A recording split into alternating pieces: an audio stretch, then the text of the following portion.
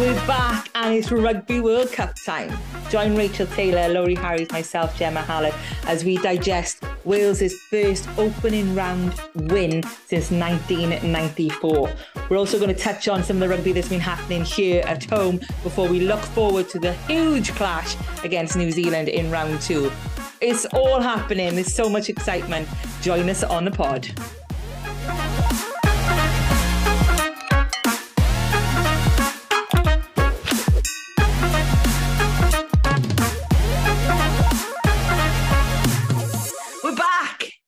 Yay! Look at us. We've aged about 4 years. I wasn't ready for that level of enthusiasm, man. So this is Series 3, Back the Girl podcast, episode 1, and the three of us are back again. We were really hoping to do a summer series, weren't we? But life just too busy. Tales setting, and Laurie, you were moving house. Yeah, still adapting to motherhood, and I guess having a new job. I will say it. I did get a new job, but it's only a secondment. So when you tune in for season 4 and I'm back to the old job, you'll know it was only an opportunity. Hey, but they chose you. They did. I'm not sure whether they're regretting it yet, but we'll soon find out, innit? New house, baby, and a promotion. You growing up? I am. Car's the next thing, but I can't part with it. So the paint is coming off. It sounds like a wagon wheel, but it's still going at the moment. There's a song there. What, are you making it up, or is that an actual? It's a good country song there. Everyone sing it. Rachel Taylor, how was your summer? Oh my God, I don't know. I blinked and I literally missed it. Lovely though. Weather was good, isn't it? Scorcher. I did quite enjoy having a little bit of time away from rugby, but I am secretly being obsessed with rugby again. It seems like it's coming in thick and fast at the moment, so it's all good. Are you back with club now then? Yeah, still with Sale Sharks. And at the moment, that's just like the Allianz Premier Cup. And then we don't actually start until like middle of November. So it actually kicks off like just as some guys might be coming back from the World Cup. So yeah, it's a long old season. There's lots of breaks in it, but it's good. Super good. Couple of young Welshies on the radar as well, which is always nice to make sure those guys are coming through. Is it? But are you going to go on the poach? Are you going to be starting to poach some certain Worcester players? Oh, I feel so much for them. Like, it's so hard. I think it's just made it really apparent, hasn't it? Like how fragile the game is. Like, expect that you've seen it in the men's game now, but obviously the knock-on effect that has for Worcester, or the University of Worcester Warriors, I should say. Yeah, it's gutting for them. Like, I think players seem to find a way. Like, they'll always be okay, but it's, I just feel for staff and all the guys involved there at the club it's pretty tough. The women's team has been saved though, isn't it? It's moved to the university. Yeah, I think there's a hope that they'll get somebody that can buy it and can fund it. It's just a really difficult period of time because there's applications and bids for the next sort of stage of the Premiership at the moment. So it's not a great time to have all these sort of financial worries, I suppose, when you're probably bidding to have a big chunk of investment for the next 2 years as well. So yeah, it's really difficult. And obviously there's quite a few Welsh players there as well. So I can't imagine their uncertainty that they'll have, while at the World Cup. They've probably got that in the background, but they've got some quality coaching staff and quality people over there. So hopefully they'll do everything they can to make them not have to stress about it while they're at the World Cup, and hopefully have something for them to come back to as well.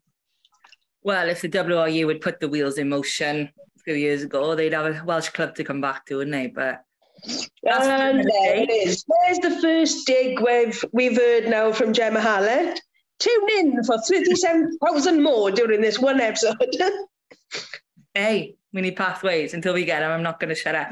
Okay, enough of that then. We've done our hellos. Let's move straight into it. Wales got a first win in the World Cup. Are we happy with that? Super happy. I'm happy with the win. I mean, they made it hard work, But I think we saw some very pleasing things in the first half. And I mean, you've got to take every result that comes your way, but there's plenty for them to learn going forward. And the way the players were speaking after the game, I think they know it themselves. So they'll get more from that game, possibly, of it being a game of two halves, than what it would have been had it been like a full 80-minute performance. We can't take it away how crucial this win was. We saw how upset the Scottish girls were and how elated and emotional the Welsh girls were. Like, it was for both teams had to win that. And for Wales to get it is like immense for us. I was looking back at the World Cup, and Wales last won an opening game of a World Cup in 94. But that was the old format when it was only 3 teams in a group. And Wales beat Canada and Kazakhstan. Right? That was in 94. And since we've moved to the new format with the full groups, we've never won an opening game. So this is massive. This is, history making. A huge stat. I didn't know that. It feels like forever ago. I was 4 years old. just put it up there.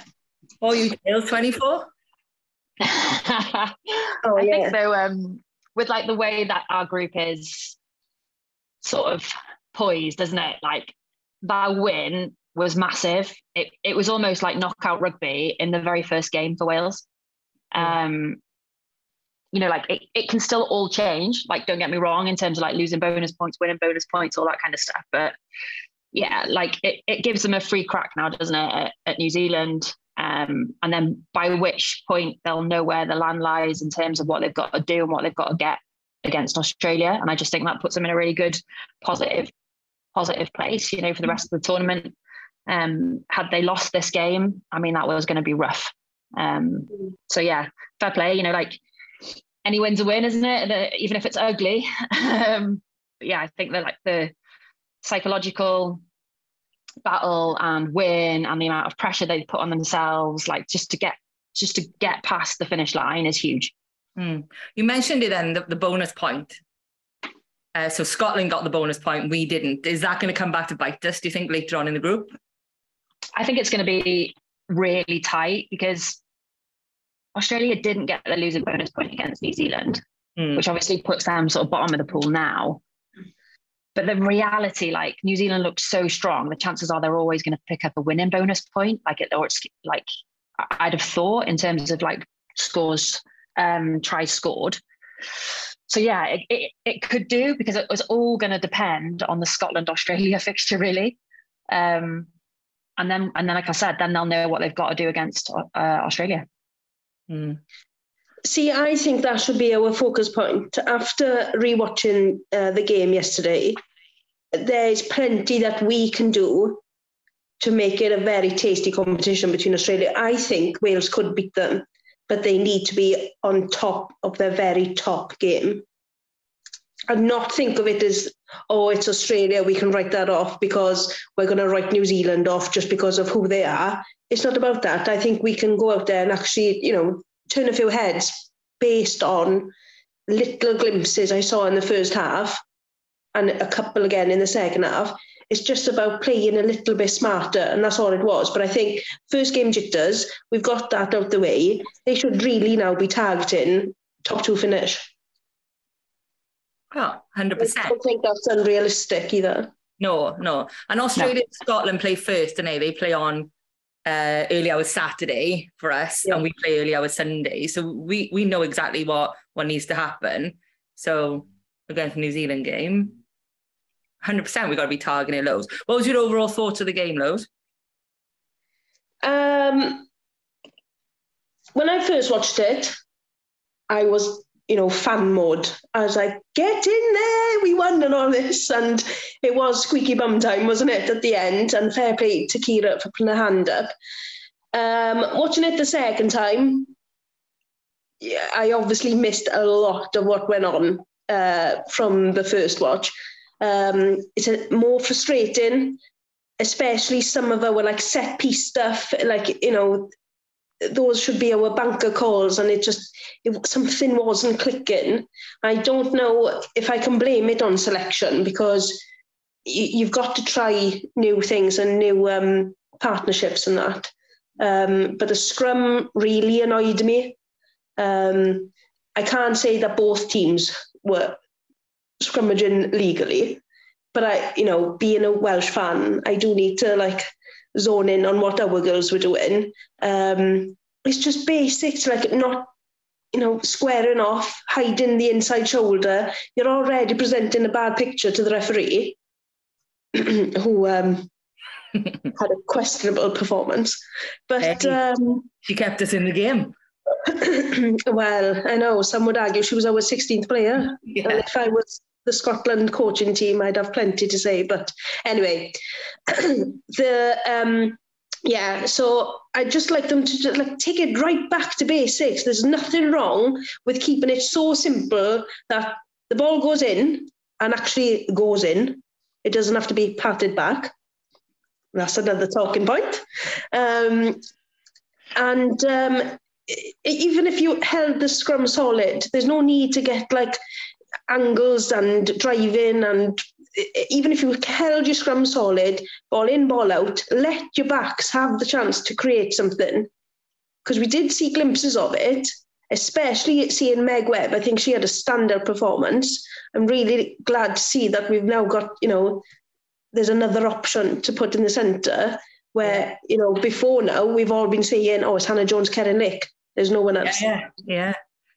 And I thought... we were all on pins, weren't we, with Keren's injury, but fair play to Meg Webb. Tails, was that post-Scottish events, or was that just a strong Webb? Yeah, I think Scotland will beat themselves up a little bit when they watch it back, both in attack and defence, to be honest. I think a massive achievement for them, obviously first World Cup in 12 years. So, it's probably not jitters, it's probably just a, oh my God, we finally made it kind of moment. But yeah, I'm not going to lie. Like when I first saw selection and I saw, Meg Webb in there, I did question it myself. But I think in terms of the amount of probably pressure she had on her shoulders to go out there and perform, I mean, I think she made 2 clean line breaks, didn't she? Like super solid in everything that she did. And I just think, it's a long time out of the game, didn't play since I think it was 2020 against France, which is a long time out of the game, injury and illness. I thought she was excellent, to be fair. And I think she's probably put a few headaches, certainly in the coaching staff, in terms of selection for next week, because you'd really struggle not to reward her with another game. I think she's made it easy for the coaching staff. To be honest, she'd be my first person down on paper. Because you think now, Keren, she's obviously got, injury concerns and whatever, but what a player to have on your bench. Mm. Or even the other way around, you still keep Meg in the match day squad, but give the, decent playing minutes so she can really get into the game. Maybe when it opens up a bit and she can find those gaps. Yeah. Mm. Selection is going to be a huge factor going into the next 2 games. It was quite surprising to see the captain starting on the bench. What do you make of that then? Let's dive into that. What do you think of that, Tails? Yeah, I think it's a difficult one, isn't it, for her, in terms of whether she's the first name on the team sheet or if she's the first name in your squad, if you like. I think when we saw Hannah do the captaincy stuff against England, that was probably like a little mini insight to what was to come. Yeah. I think at the moment, probably Siwan's picked up that sort of leadership role within the squad. So probably like a lot of off-pitch stuff, and then obviously has that ability to stabilise the group. Because if you think of like the subs that came on off the bench in the game against Scotland, like there was so much experience and so much like, do you know what I mean? Like steady hands almost. And I think that's probably where they see her role. But yeah, it's different, isn't it? You see it with Sarah Hunter in England, not always a starter, but always somewhere in the squad and has that sort of off-pitch role. It looks like they're going that way with it. I thought Shana played really well at 8 again, super stable. But yeah, I suppose it's the variation that they look for and that role within the back row, which is obviously going to be tested now. We've picked up a couple of injuries. I think it's fair to say that's Shauna's shirt, right? And you got to find a place then for Siwan, and obviously her leadership and everything off the field. You said she got maybe a slightly different role than previously in the squad now. But the Butcher's injury, oh my gosh. Like, does anybody know anything about that? Is there an update? Nothing's come out officially yet. So it's only whispers I've heard, but immediately after the game, it was like crisis talks that she couldn't put any weight down, immediately put in a brace and on crutches. But yeah, it's definitely concerning, but obviously player welfare, you would never want to risk her going in and doing any more damage to we don't even know, but I think there's a scan planned now this week, early days this week. So we just wait and hear from that. But again, it was one of those where I didn't even clock the injury. First of all, I was like, pass the ball. But then I was trying to put myself in her shoes, and then I was like, I would never have passed that, to be fair. I would nehave never passed. I would have got there. I would have got there, Hannah. But no, massively frustrating and upsetting for her because she was having a stormer as well. Yeah, and has done all season. I think she's actually one to look to in the future for that captaincy role. Ooh. I think that was a good curveball in.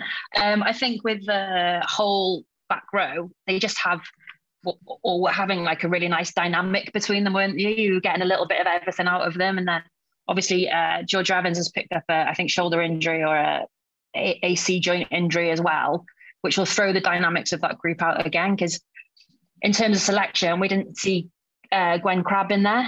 And I thought that might be something to shore the line out at, but actually we ended up having I think 100% line out, in her absence. So where does Gwen come back in? Where does Siwan Lillicrap fit back in? In their absence now, it's going to be a bit of a restructure, like not just back row, but probably like the whole pack, because you've got to get that balance of people who are willing to do the work, people who are going to carry ball, support lines. Like we saw, I don't know how many of those little inside tips off Eleanor Snowdell again, that Butchers is like so comfortable running, like it's going to have to be sort of shared out between the rest of the pack who picks up those little bits. But yeah, like gutted for her, just wish her like the speediest of recoveries, and let's all cross our fingers and hope it's not as bad as they look.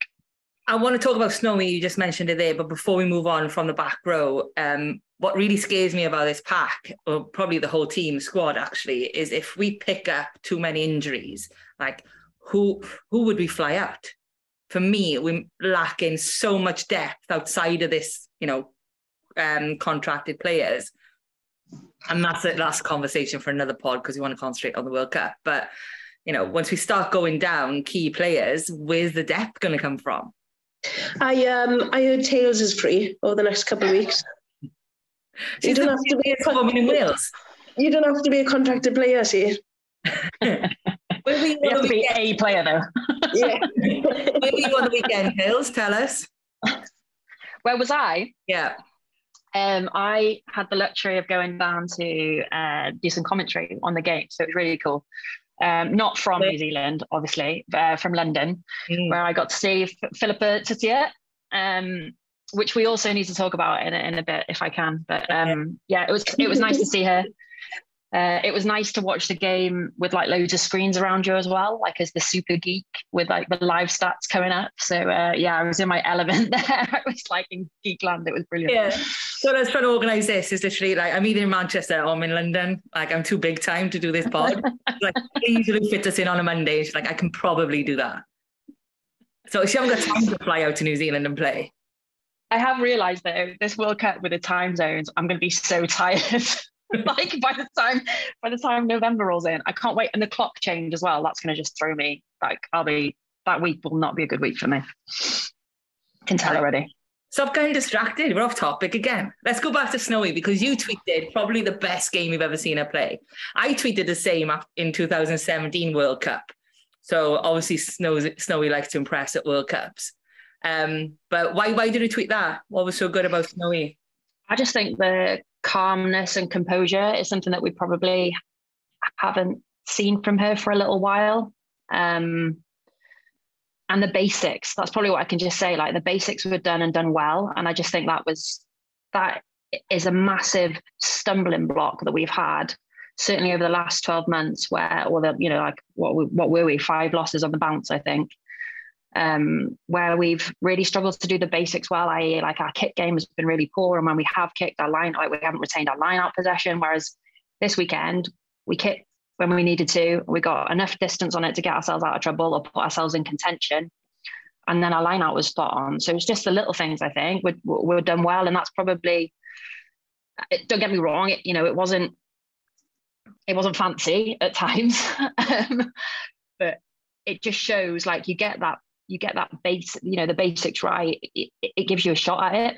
So yeah, it was just nice to see. I think it was nice to see them get that, and for her to play that way for a little while, because I think she has felt a little bit restricted in the way she's played. And yeah, I guess the next game will be exciting to see, because that's probably a chance for her to impress again. Like you said, she seems to wait for these big games to rock up, and like what better chance for Wales to do it at a World Cup. When your 10 plays well, it does build that natural confidence throughout the whole team.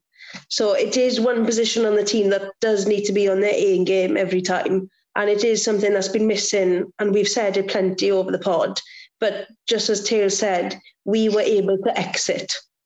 We got ourselves out of, danger zones, your red zones, whatever you want to call it. And we did something with the ball, put us down the pitch, gave us a little bit of breathing space, and then managed to put extra pressure on their attack or their set piece and kept them pinned down, and we're playing in the right places rather than always trying to get out of our 22. So credit where it's due. She really did pick up a game, and you could see what that did to everyone around her then. Everyone was hyping her for a good 20 minutes, wasn't it? Because it was so nice for us to see. And then you go on Twitter and, oh my God, it was like the Snowsill fanfare had come down. Yeah. But that's going to do huge things, not just for her, but for the whole coaching setup, the team, the squad, families, fans out there. It's going to be huge. And I'm not pinning it just on one player, but it usually is. If your 10's playing well, it does set you off on a nice little stepping stone then for how you want to play the game, doesn't it? Yeah.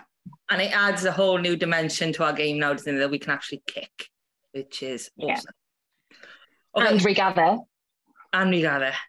That's an overview. Everyone's thoughts on the game. Let's dive in. Let's go deep on a few things. So what were the critical moments for you? Hills, I know you like to speak about the critical moments. Discipline wasn't great. Thought we were very fortunate. Having said that, I would say I think we gave away 18 penalties in that game. Mm-hmm. I checked the New Zealand Australia stats. They gave away 7 in theirs. Like, we are not, like, moving forwards, like, we're not going to be able to have that discipline again. The kicking game I've already mentioned, so like the kick and regathering, I thought line out was much better.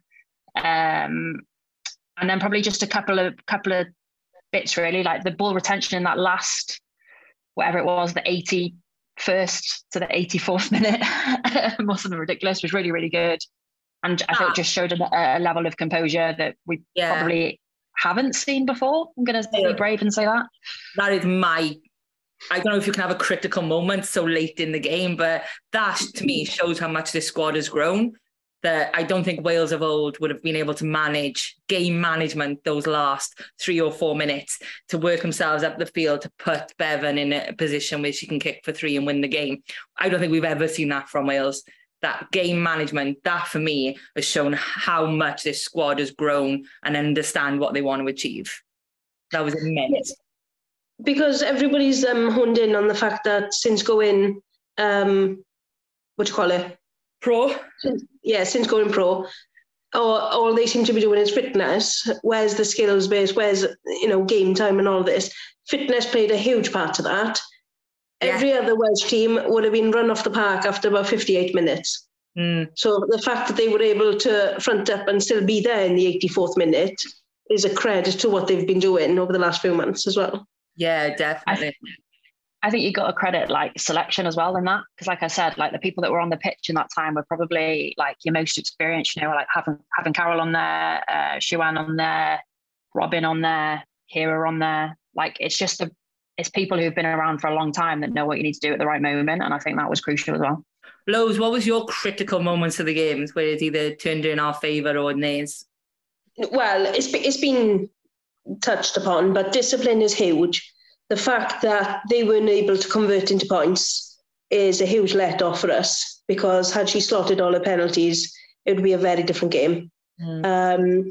But also knowing that we are now playing in the right area. So on the 47th minute, we were piling the pressure on, but it was almost as if we were running out of ideas. It was like, we'll pick and go until the death, rather than eyes up rugby, knowing that all of Scotland's defence was inside the first post, I think, or maybe one the other side of it. We could have just had simple hands and it would have been a run-in, just like Caleb Howell's try. Oh, that was sweet. Two-person overlap as well, outsider.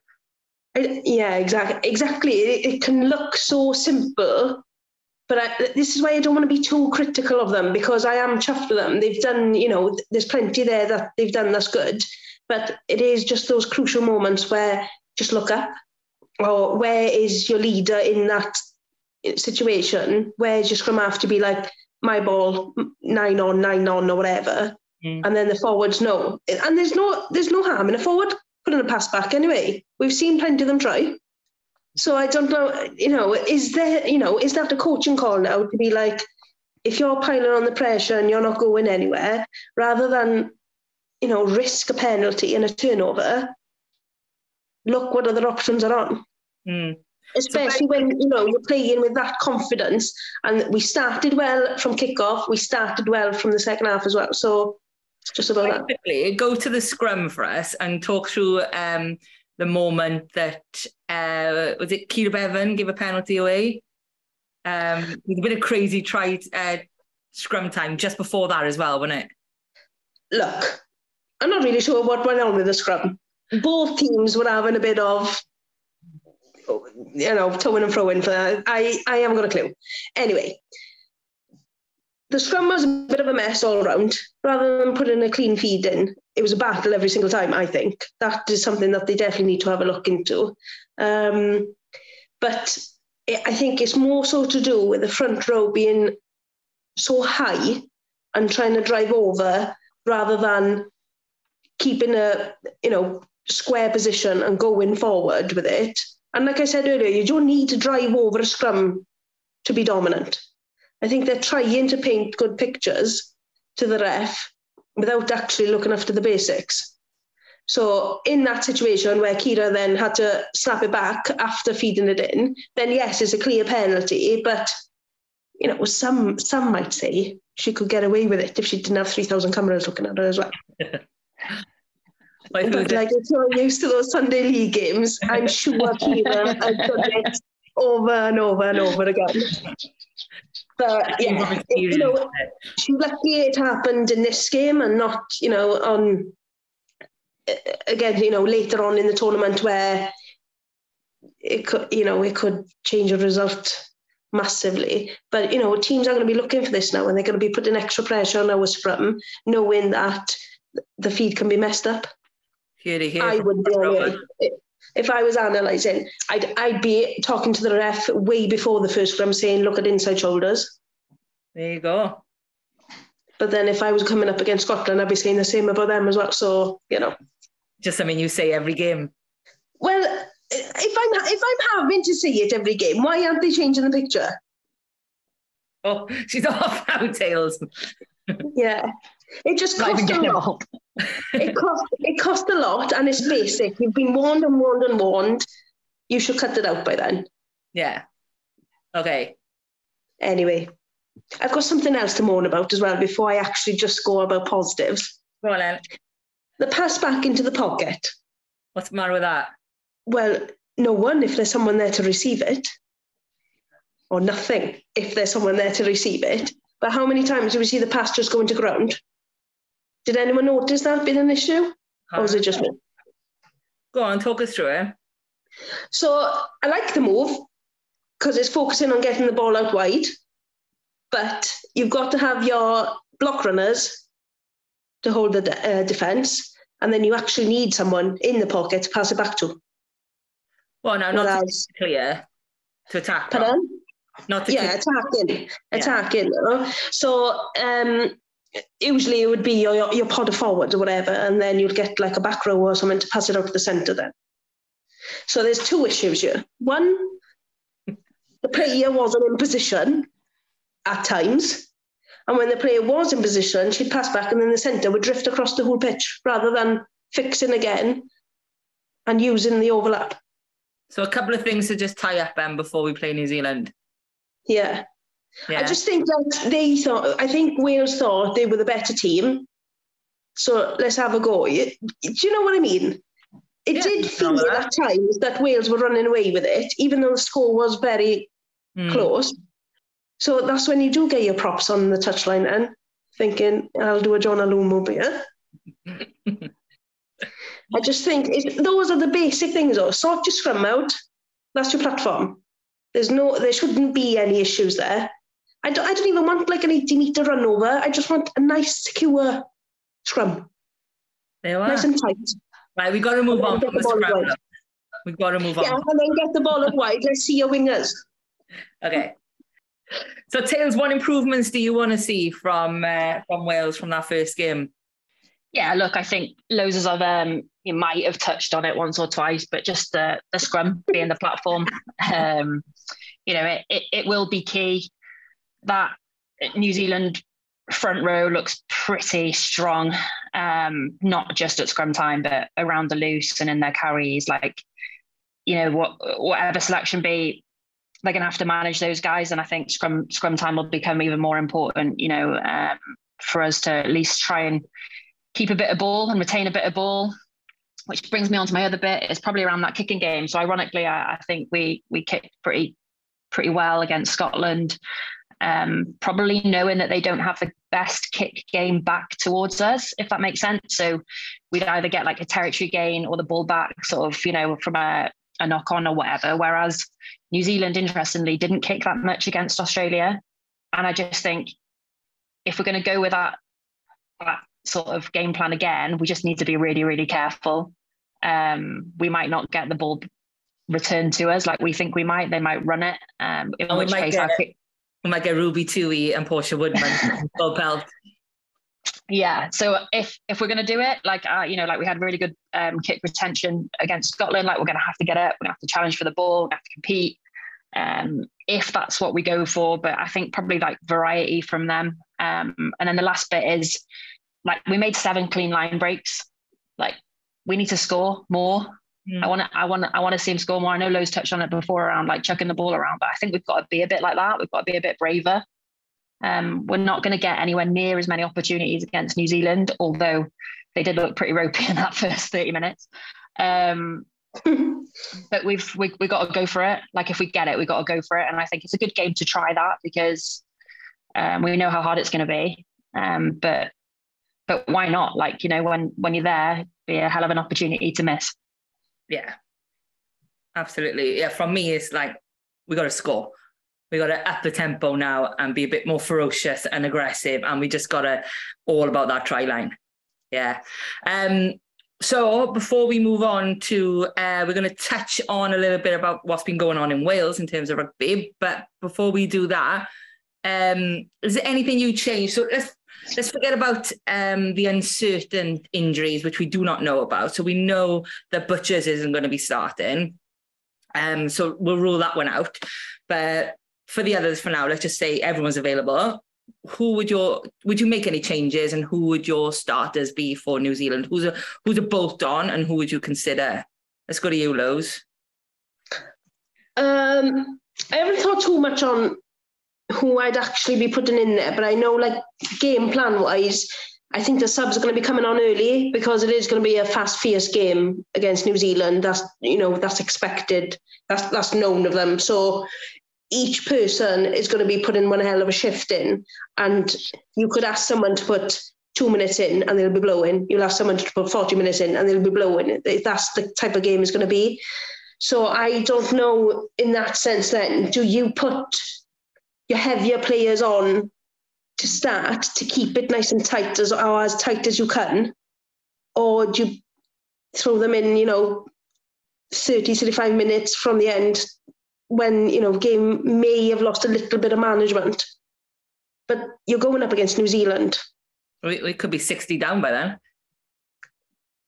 I'm not looking at the scoreline for the next game. I just want to see little bits of what Wales can concentrate on their own stats and improving their own game. But I think it would be wrong to drop Meg Webb. I think she's nailed her position and she deserves that chance to go again. And why not against one of the best teams in the world? I probably would bring Siwan back in just because when you're running around for 40 minutes straight, you can get a little bit headless chickens. So do we put someone on with that strong leadership style? It could be that she didn't start against Scotland because she did sadly experience a family bereavement. So did that play a part into selection as well? So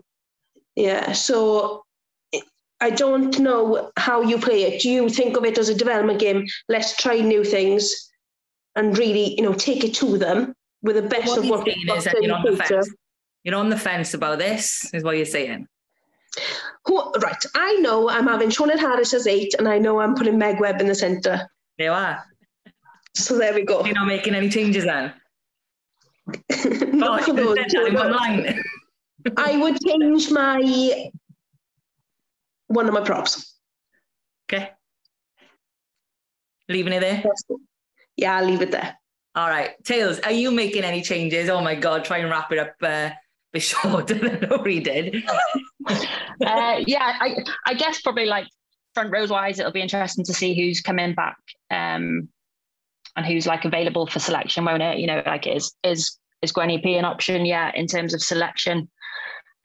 Just to sort of shore up that scrum a little bit. But I think if the changes that will happen, through injuries, will probably add a little bit more weight anyway into that scrum. So I just think like the way some of them played, they deserve to retain their place. And I think they should for that, really. And plus part of like tournament playing is, I know you say around like using it as a bit of an opportunity to try some new stuff, but continuity and playing together is massive in these moments and in these tournaments. And I think the longer time they have on the pitch, especially people like Hannah Jones and Megan Webb, like they need more time to get that connection because it's only going to get stronger and stronger.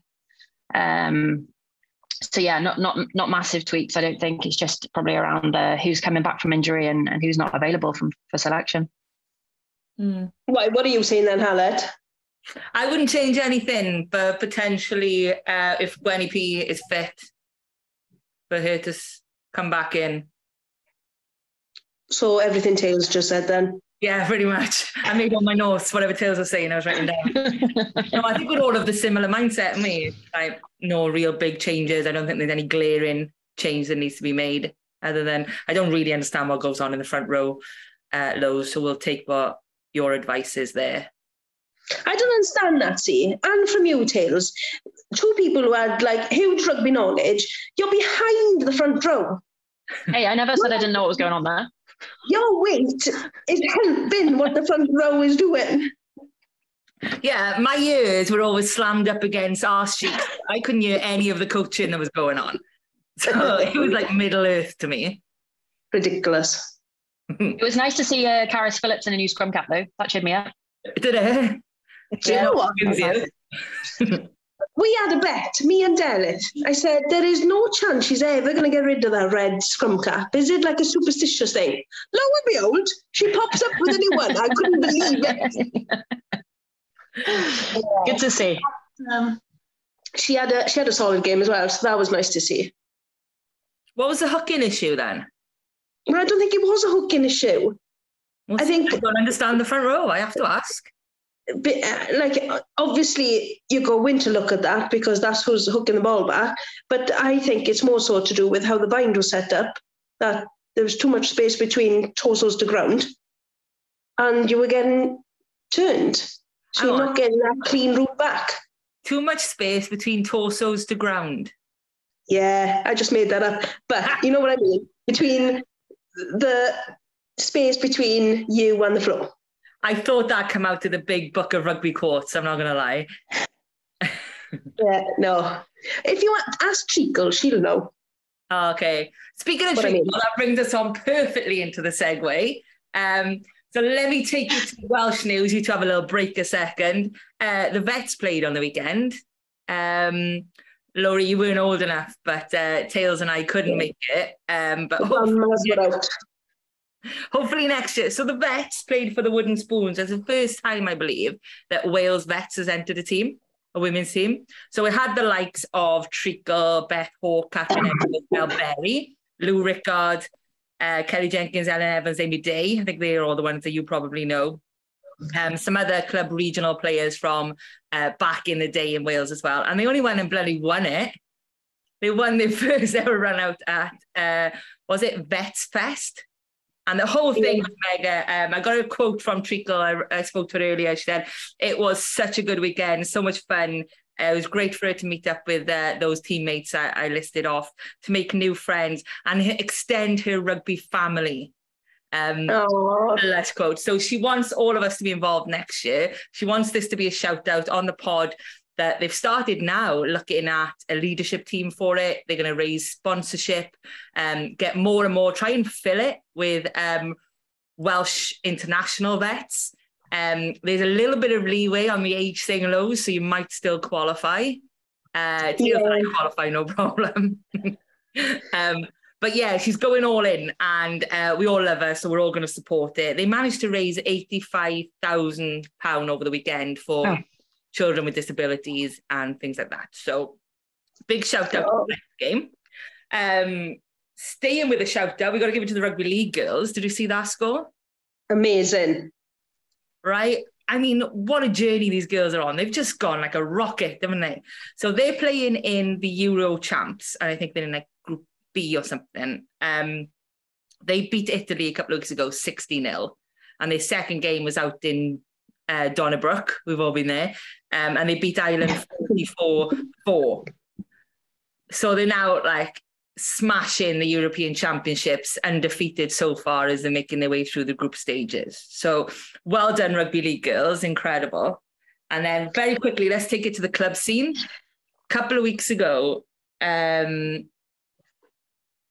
clubs had a bit of an issue. Less than 50% fielded a team.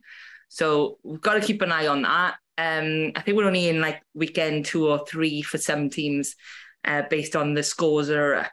But quick news from the clubs is we'll just say who's top. All the scores, everything you need to know is on All Sports Wales. And they're even tracking try scorers, top point scorers and kickers as well. So that's where everybody should be going. I'll just quickly give you an update of who's winning what so far. So the Prem, we've got Pontyclun top, 2 from 2. And the Championship, we've got Lampeter sitting at the top, 3 from 3. And then as we come down to the lower leagues, we've got East, Old Pens, 2 from 2. In the West, Humble 2 from 2. And up north, Shot and Steel 2 from 2. So really early days. But there were more games played this weekend than any other. So hopefully that momentum can start to build, because the teams are there. We just need them to fill their matches, right? And then we got hundreds of girls playing every weekend. So just very quickly, I do want to mention the Rugby League game. I forgot to say it. We've retweeted it. So if you want to watch the Rugby League game, just jump on Twitter and we've retweeted it on our feed and you can watch it. But I really want to watch it live. I still haven't managed to do that yet. No, same. And if I was a millionaire, do you know, if I had loads and loads of money, obviously I'd invest in the club game because, you know, that's lacking at the moment. But I would plough it into Rugby League because how their journey is just beyond. It's beyond words, really, isn't it? Because they've come from nowhere and they're just achieving, well, everything. Do you know what it is, though? The Rugby League Union or the Rugby League setup has really invested in the women's game and created an environment where they can thrive. Yeah. So that might have something to do with it. there we go. There's the second dig there. So, Tails, have you been to see any games up north? I have. I watched a rugby league game up north. Yeah, they came and played at Arius Park up here. So watched a little bit of that, which was pretty cool. It's nice to have it traveling around and be able to see it. Yeah. I love it. Like the World Cup's kicking off this week or next week as well. So like, as if there wasn't enough rugby going on anyway. Now we can watch another World Cup. So yeah, not sure why they put them at the same time, but hey, more the merrier. Yeah, both postponed, weren't they, because of COVID? So it's just worked out that way. But you know what? I had a coffee with the CEO of Rugby League a few months back before he left that position. And he was adamant that the women, the disability rugby and the men's were all going to get paid. They were all going to get treated equal. The women's, the disabilities and the men's. There was no disparity between them. Full equity across. If you played Rugby League for Wales, you were getting the same as everybody else. That's really? Incredible. Yeah. So why are the under-18 still waiting for the caps then? This is Rugby Union. They're still waiting for the cap. Oh, Rugby League, sorry. Let's visit that, shall we? Yeah. So that was I thought Loza was having a long pause there and like writing some notes because she was considering coming out of retirement, like Rugby League. No, you know me, I'm a fair weather rugby player. So, no. It's too dry then, though, isn't it? Hard ground. You're faster though, you're faster. So before we go back to the World Cup and we look forward to New Zealand game, let me just touch on what Laurie just said. The under-18s weren't supposed to be capped. WRU said no. This is the girls now that played in that Six Nations tournament and won it. They weren't getting their caps, even though the men did. The boys did. And then the WRU did a U-turn, almost broke their neck very quickly and said, go on then, we'll give you caps.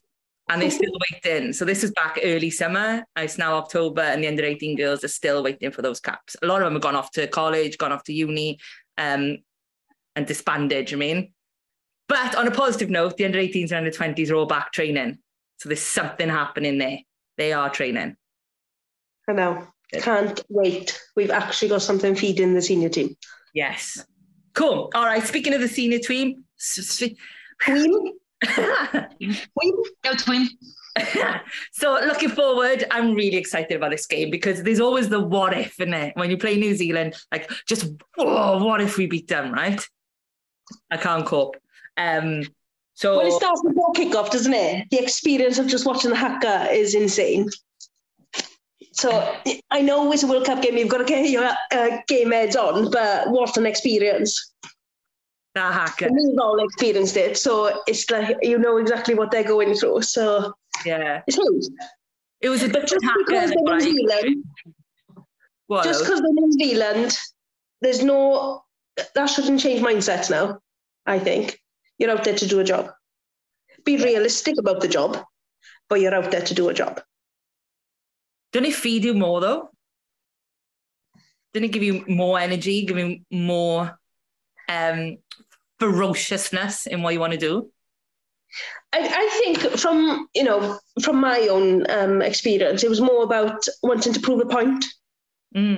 That regardless, even the scorelines were still ridiculous when I played, but it's more of, well, why shouldn't we be playing against New Zealand? Look what I can do against New Zealand, kind of thing, isn't it? So, but I hope they're going to be looking at look what this team can do rather than individuals, isn't it? Yeah. Tails, based on the run of results New Zealand has had, is this probably the best opportunity that a Welsh team has had to come head-to-head with New Zealand? Yeah, probably. And I think it's probably will probably be one of the most memorable in terms of like what Lo said, like it's in New Zealand. We probably saw one of the most emotional hackers we've ever seen from them, like at Eden Park, which I just thought was probably a part of the reason they were so unsettled, because they were so emotional when that game started. Sadly, I don't think we'll get that opportunity again because I think they've buried those nerves now. But yeah, I think it's a massive moment for people. If you're fortunate enough to be part of that 23 and stand there and have that moment, like that'll be a moment that stays with them forever. And then exactly that, like every time I played, I wanted to see, like, I didn't want to be the best in Wales. I wanted to see if I could be the best in the world. And I think that's what this gives you. It gives you a chance to be on probably what will be the biggest stage, certainly to date, in terms of like media coverage and like where women's rugby is currently. It's the most high profile it's ever been, but also you're going to go against one of the most high profile teams in their backyard. So like, if you want to put a statement down as a player, that's where you want to be. And I know, like, we're lucky, like in that Welsh team, that, you know, we've already mentioned Snows likes a big game, but like Sioned, I reckon, will be in her element. Like, this is the like, I don't know, like, it's just, she thrives off it. Like you said, like you use the energy and the emotion out of their haka, and you let it take your own game to another level as well. Yeah. Someone likes to try against New Zealand as well, doesn't she? Loves to try against New Zealand. Yeah. So the last time you played New Zealand in a competitive fixture, I know they had a bit of a training run out with them, didn't they? Was you were playing Tails, and Laurie and I were fangirling in the crowd out in Ireland. So it was 2017 World Cup, and New Zealand won 44-12. So is that a similar kind of scoreline we can expect? Yeah, I think, like, I would really love to see Wales get on the board. Like you said, I think the focus has got to be about scoring points, and there's definitely opportunities to score points against that New Zealand team at the moment. They don't look that assured in their defensive setups. Like, you know, we saw them have a really tough few results against France, tough few results against England. Like, it's doable. I think some of the Welsh defence stuff was really good, and you know, for a number of phases on the weekend, but for me, it's just that discipline stuff. Like, you give 18 penalties away, that scoreline is going to be brutal, and they just can't afford to do it. But yeah, like, why not? Like, I think they've got to try and get as close as they can. I mean, imagine when we pick up a losing bonus point, that would be incredible. But also, like, a win isn't off the cards. Like you said, like, you're always going to have the what if, and you've got to go out with that mentality. But yeah, be sensible, and let's see if we can keep the ball for long periods of time so they can't have it. Because if they haven't got it, they can't be scoring. And let's see if we can get a losing bonus point, because if we can get within that, like, it puts us in an incredibly good place in the group. What do you think, Lowe's? Have we got a losing bonus point in us? No, not for this game. No, you're nowhere near their best. Exactly that. Like, where you're coming away. So I think we're in a good position because we get to play against England often. England play New Zealand. England have been getting on the right side of the result that side. But I think the occasion will play a factor. Playing England is nothing to these girls now, is it? Because they've got that fire in their bellies and they want to prove a point, and they think that it's a game that they can win. New Zealand is a little bit of the unknown, and they hype it up to be more than what it is. So I think the occasion will carry it, you know, well, take it away from a little bit, but I don't think it's going to be a close game. So what would be good? So if the result is off the table, as far as you're concerned, what would be a great performance to come 80 minutes against New Zealand? What would make you happy and satisfied as a fan? Do you really want me to say? Yeah. Yeah. We sort out our scrummaging. Is one, yeah. And I'd love to get a couple of tries in, if not more. I really want to see the girls scoring as well, especially against a team of that calibre. And standard performances again, because let's see someone else shine this game. Let's see someone else do bits, isn't it? So, you know, Elle and Meg had stormers. Let's see someone else put their hands up. One thing I do want to say though, so Kira, fair play, put her hand up, took the 3 points, lovely jubbly, won the game. However, there was that little bit of squeaky bum time and who's taking the kick. So those little chats need to be showed up before the next game, so it doesn't cause, you know, doubt throughout the team and that's on the pitch. You know, in this situation, this is what's happening. This is who's taking it. Blah blah blah. Innit? I want to see two things. You know, you watched the Australia-New Zealand game, right? It was ferocious, wasn't it? Like the intensity of which Australia in the first half, I think Australia's bench really weakened Australia, regardless of the 2 cards that New Zealand had. I think New Zealand would have pulled away anyway because the bench didn't offer much. But the ferocity of how those two teams play, I don't think Wales have come up against that yet. Not just in this World Cup. I don't think, all right, probably from England, of course, but teams are so much softer. Just the speed. So we've got to go match that. I want to see a level come out of Wales that we've never seen. That gutsy, ferocious, almost aggressive rugby style. And really own it when we're tackling, running, everything. Just dominate. And I think if we can dominate parts of New Zealand, part of their game, then New Zealand will be rattled. Right? And we've seen a New Zealand rattled team quite a lot this last season. And then the second thing is that game management. If we could take those 3 minutes and turn that into a 30 minutes of the first half and have control of the game, again, rattle New Zealand. Because they got individual skill, which we can't compare with, right? And in individual, those backs we mentioned earlier and their forwards pack you mentioned, Tails. But there's some things we can do to nullify that. Let's go head to head with the aggression and let's manage the game better than they can. I think if Wales achieves that, by the end of that 80 minutes, that would be awesome. Yeah, it's playing smart, isn't it? Like I spoke to I won't say his name in case it gets him into trouble, but he coached an international team that played against New Zealand, and he said it was like part of what they did in the build-up for that game was all about game management, but time. So like how like it sounds wrong and a little bit negative maybe in some ways, but like on your scrum, take your time. On your line out, take your time. Like almost wear the clock down. And then when you've got the ball, you keep the ball for as long a period as you can, because all you're doing is stopping them from having it and stopping them from having a scoring opportunity. But I think it's hard, isn't it? Because like if you go really safe, you cut out like your own ambition to go and win the game, which I think is probably like a balance that Welsh team sort of finds a little bit difficult at the moment. Like, do you play safe or do you go for it? But I think, yeah, there's probably elements where we probably, like for me, I think we need to play smart, and we don't need to go it. As harsh as that sounds, but it's what it pains me to say that. But it's just one game, and if you play boring and do it well, you'll get the result.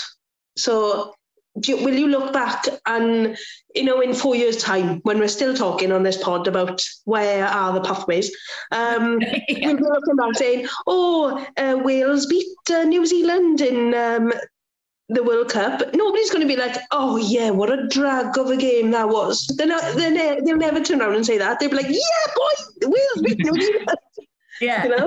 Yeah, no rugby in our half. Let's not play any rugby in our half. And then when we get in their 22, let's hammer it as ferocious as we can be and in control. Because I can't wait though. There's going to be some like massively tasty head-to-heads, isn't there? I can't wait. What's appealing to you? I don't know. Just like wingers. I can't wait. They've got like obviously Ruby Tui is like in form, so why wouldn't you want to have a crack at her? Like if you're Jazz Joyce, you got to be running your hands together with that. Like, I think a Battle of the Nines will be hilarious. Like, can't wait to watch that one unfold. Which nine do you think you'll go with? I think he'll keep Ffion Lewis. It's been really hard because, like, what more could Kira have done? Do you know what I mean? In terms of come on, like, manage that ball retention stuff, keep the phases ticking over, and then kick the points. But I think probably just.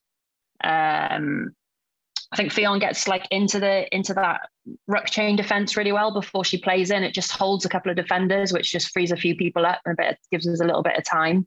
So the match between Ffion and Cottage is really appealing. I just think, yeah, like it's just gonna be cool, isn't it? Like the head-to-heads that they can put on there, and that's all they've got to think about. Probably like chance to go against opposition like that is pretty cool. So hopefully it'll get them super excited for it as well. If he stays with Meg Webb, she got a massive task, and because Fuller is on fire. She was awesome. She'll be fine, man. She'll have her in her back pocket all game. It's going to be huge, isn't it? As long as we're disciplined and we play in the right areas and play this boring game, it's still. I still think even then it's going to be a huge task, but it's exciting. Can we not? can we not say boring? Can we just say like rugby for the purists or something? Because it's still cool. Like you said, strong carries, getting over the gain line.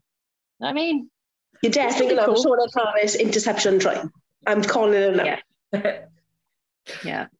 Okay, so do we want to do score predictions? Anybody bold enough? Yeah, I'll go 48, 13. So one better than last time. No. I want to see a couple of tries. So I'll go 48, 17. Ooh. 3 tries. That's 3 tries, 1 converted. Tails. Are you expecting me to go at you? I'm gonna put my positive pants on.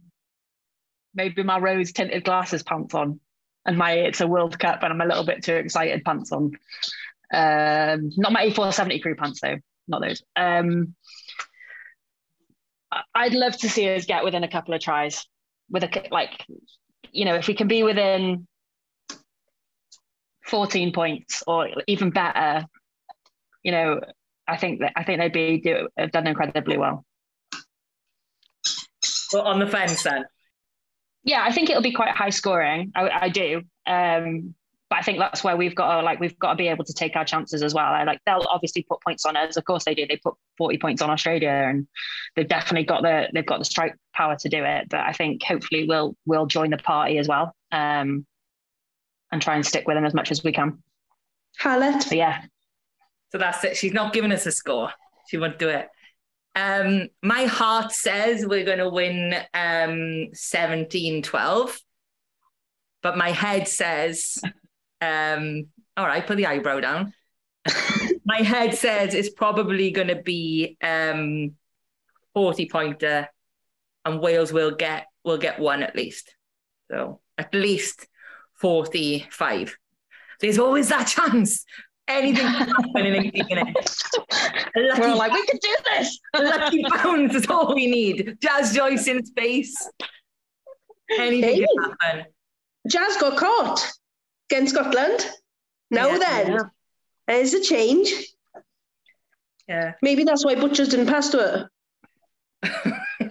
She's like, nah, you got caught. I'll go. I'll do it myself. Good stuff. So where will you be watching it? Lowe's? At home, in my living room. Good energy. Will you be up to watch it live? Yeah, it's similar time, isn't it? Kick off? No, a bit earlier, 3:15. Hilarious. I will not be up unless the baby gets me up. Tails, you're heading down to London for the studio, right? I am. So I really hope I'm awake for it. Otherwise, I'll be in big trouble. Yeah, I'll be hyped again. So do you sleep or do you just stay up? I tried to sleep last weekend, but I was too excited. Yeah. And I had that FOMO, fear of missing my alarm. So I didn't really sleep. But I think I might just power through this one. Yeah, 3:15 is a funny one there. I'm going to have to go to sleep. I got a bottomless brunch. I got to leave at just after 10. So I'm going to have to sleep and get up. You know when you say you're busy, is that what you mean? Yeah. Bottomless brunching. Hey, I was on a girls' trip skiing this weekend. Busy, yeah. Yeah, and I had to get up for the Welsh game at 5:30. I was still very tipsy, boys. I had to watch the game again because I couldn't remember it the first time. Yeah, so very committed. See, I'll be watching it live. Absolutely. Okay, so just before we go, you said you had a story about Phil. You got to bump into Phil. Yeah, so I obviously love listening to Philippa Titiot's commentary, but I'm always fascinated by the accent that she uses. So if I'm not mistaken, I think Phil went on holiday to Australia for about 2 weeks, but has somehow absorbed the Aussie accent, right? So this World Cup, I just can't wait. So as it develops and different people are with her and the studio goes, I want us to all be really mindful of that transition of Phil's voice from now until the end of November. I cannot wait. So at the end of every pod throughout this World Cup, we'll just check in to see what accent she used in the last game. Yeah. She's done. So I'm expecting a very strong Kiwi. Okay. I didn't hear much of a Scottish twang, I'll be honest. I didn't get as much of a Scottish twang as I wanted. Okay. But I'm expecting very, very strong Kiwi accent on the weekend. Yeah, we know contractually she can't join us on the podcast anymore, but I know she listens. So Phil, we've ticked Australia off, mate. If we have a different accent for the next game. Yeah? Didgeridoo. Hey, do you know what Sen's tournament that was on the other day and she was out there commentating? The men's World Series, was it, or something like that? Just a little bit of sevens, mate. Mate, yeah. When her name popped down underneath saying and pitch side whatever with a, couldn't believe my ears because I thought it was an actual Australian. She's fully committed then, is she? No, She's fully committed to it. I think this is why she can pick up so much work at the moment, because if you think about it, she can cover off like any country. You know what I mean? It's amazing. What a skill. What a skill. I even had to go to Dorothy. Like, who's this? Who is speaking? I don't know this person. Did they play? Have they played rugby? And then she's like, it's Phil's, is it? And I was like, no, listen, Phil's is from Cardiff. I do have to say, though, that I mock her. I do mock her accent, but like, massive shout out. She's absolutely smashing this World Cup. Working for ITV Rugby, and then I turned on my TV the other day and she was doing BBC Scrum 5 as well. Yeah. So she's all over it. So good on you, Phil. Keep raising the profile of the women's game, and in whatever accent you choose. But can you be a different one every week, please? It's gonna kill me when I see it out. Hey, if she can do Aussie accent, she'll be able to just do a Kiwi one easy. It's when we start running out of those kind of nations and she has to go Fijian. Have you heard her say French names? Perlas. I mean, she gets the Welsh girls' names wrong, but the French, that's hilarious. I know we've no time, but how amazing is the story of Fiji at this World Cup? If you get a chance to watch any of the stuff that World Rugby have put on their like journey to the World Cup, it is incredible. Not only does it make you realize like how lucky we are, and I know you want a fourth shot at the WRU on this pod, Hallett, but it just puts everything into perspective. Like, what an amazing group of women. I love them. I can't wait for Fiji versus France. It's going to be like my idea of heaven in a rugby game. Yeah. So very quickly, can people watch that? I've seen it on social media off the World Rugby stuff. So off Twitter and stuff, they put it out there. It's probably on their Instagram as well, on the World Cup. Worth watching. Links. Yeah, definitely. Is that why the crowd were going absolutely wild when they were playing against England? Yeah. Yeah, they're class. Look forward to it. Okay, thank you, girls. That's us done. Week 1 of the Rugby World Cup. Oh, love this time of year. So, see you next week then for our next roundup. For more scrum chat. Yes. Yay. Can't wait. Bye.